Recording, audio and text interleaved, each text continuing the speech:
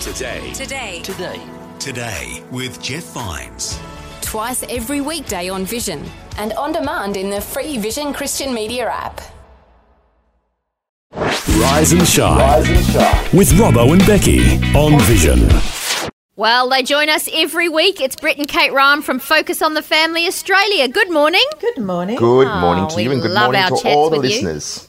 We love our chats with you. Yeah, we're looking forward to getting some insight today. We were talking last week about, I guess, the children, the toddlers and what have you, but we're going to sort of flip it up the other side today and talk about our parents, and particularly those that are starting to get a bit more aged and maybe making some tough decisions about their future. The bookends of life, and that is so very true. And these are challenging conversations to have, especially because you want to honour them, you want to respect them, you want to do what's right by them, but there's a two-way conversation. And I was a nurse for a number of years, and I was given the role and responsibility to tell my grandfather that he shouldn't be driving any further because he had had a couple of heart attacks.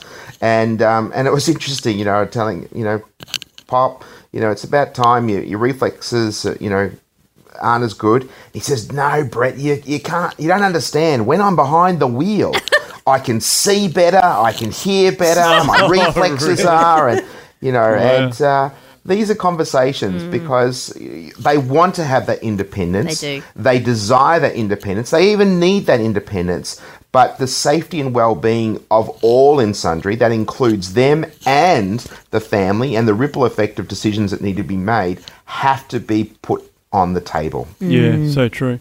It's a very tough one. I know we've been through it myself with my wife's grandmother. She was living on her own, independent, and was having, was falling and whatever, and got to the point where we just had to say, look, we need to change this. We can't just leave you. She's like, oh, no, I'm fine, even though she's lay on the floor all night, waiting for someone to come and help her. So it's a very tough conversation to navigate, isn't it?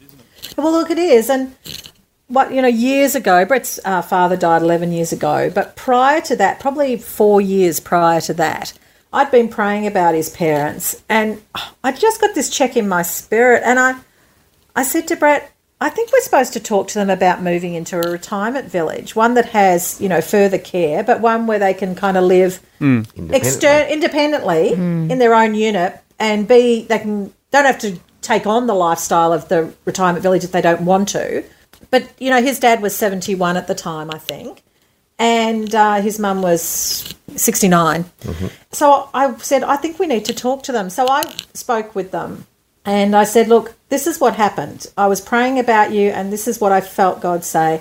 Anyway, they said, look, we'll go and have a look. So they wandered around and they had a look, and they actually found a place that they liked. Wow. And, extraordinarily, 2 years later, Brett's dad had cancer and he died within 6 months. Wow.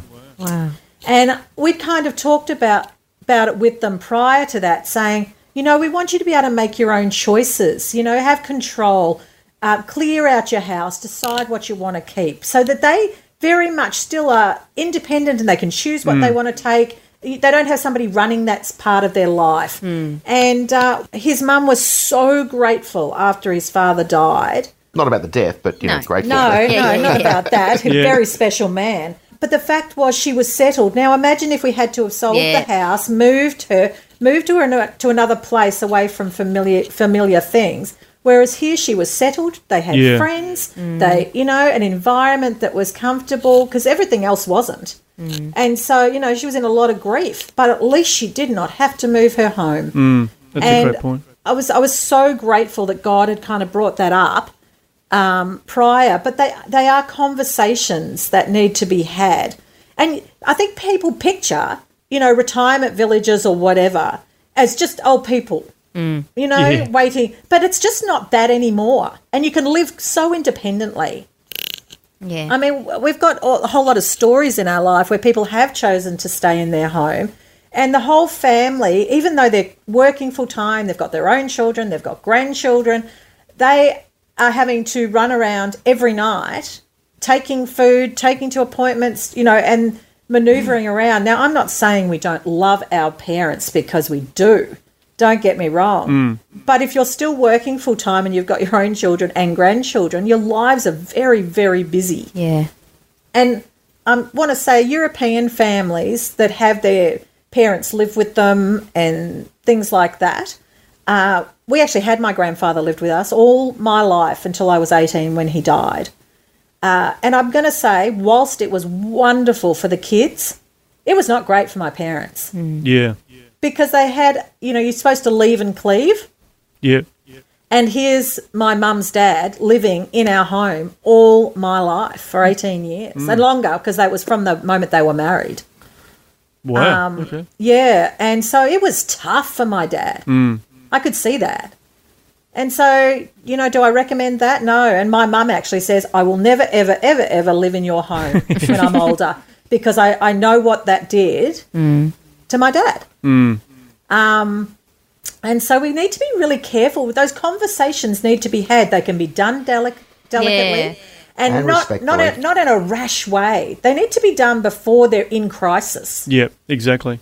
And that's the thing, being a bit proactive about it can make a huge difference. Yeah. And that includes knowing what's going on in their medical side of things and also in their financial side of things, because otherwise you're going to be playing catch up. And again, these are uncomfortable conversations, but they have a ripple effect, because, I know that a lot of services are excellent to try and keep people in their homes. That's absolutely very true. But then they might say, I don't want those. I don't want those exes. I want my children to do it all. And that can actually be considered to be selfish in some respect, because it actually places undue pressure. And kids will do that, and they want to do that, but they have to look after their own children, and you don't want them to actually have to have those. Where did their allegiance go? Is it for their children, or is it to their parents? And that can create an enormous strain and stress that doesn't have to be.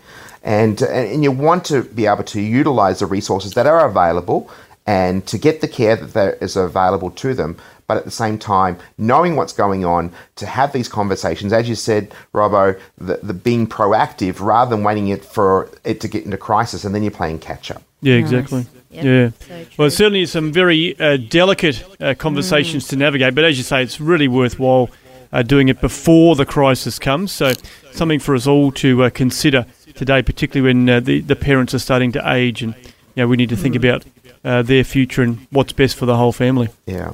Well, thanks so much for your time. We've got some great resources and a couple of podcasts on this on this topic as well. And so we'd love to be able to have those available, and please don't hesitate to contact us, and we'll send you in the right direction so you can get the right help and right advice, and just some encouragement both for the carers and those who receive that care. Excellent. All right. Well, you can see that all at families.org.au. Make sure you check out the great resources from Focus on the Family Australia. Thanks, Brett and Kate. Look forward to chatting with you again next time. Okay. Bye-bye. Bye. Thanks for taking time to listen to this audio on demand from Vision Christian Media. To find out more about us, go to vision.org.au.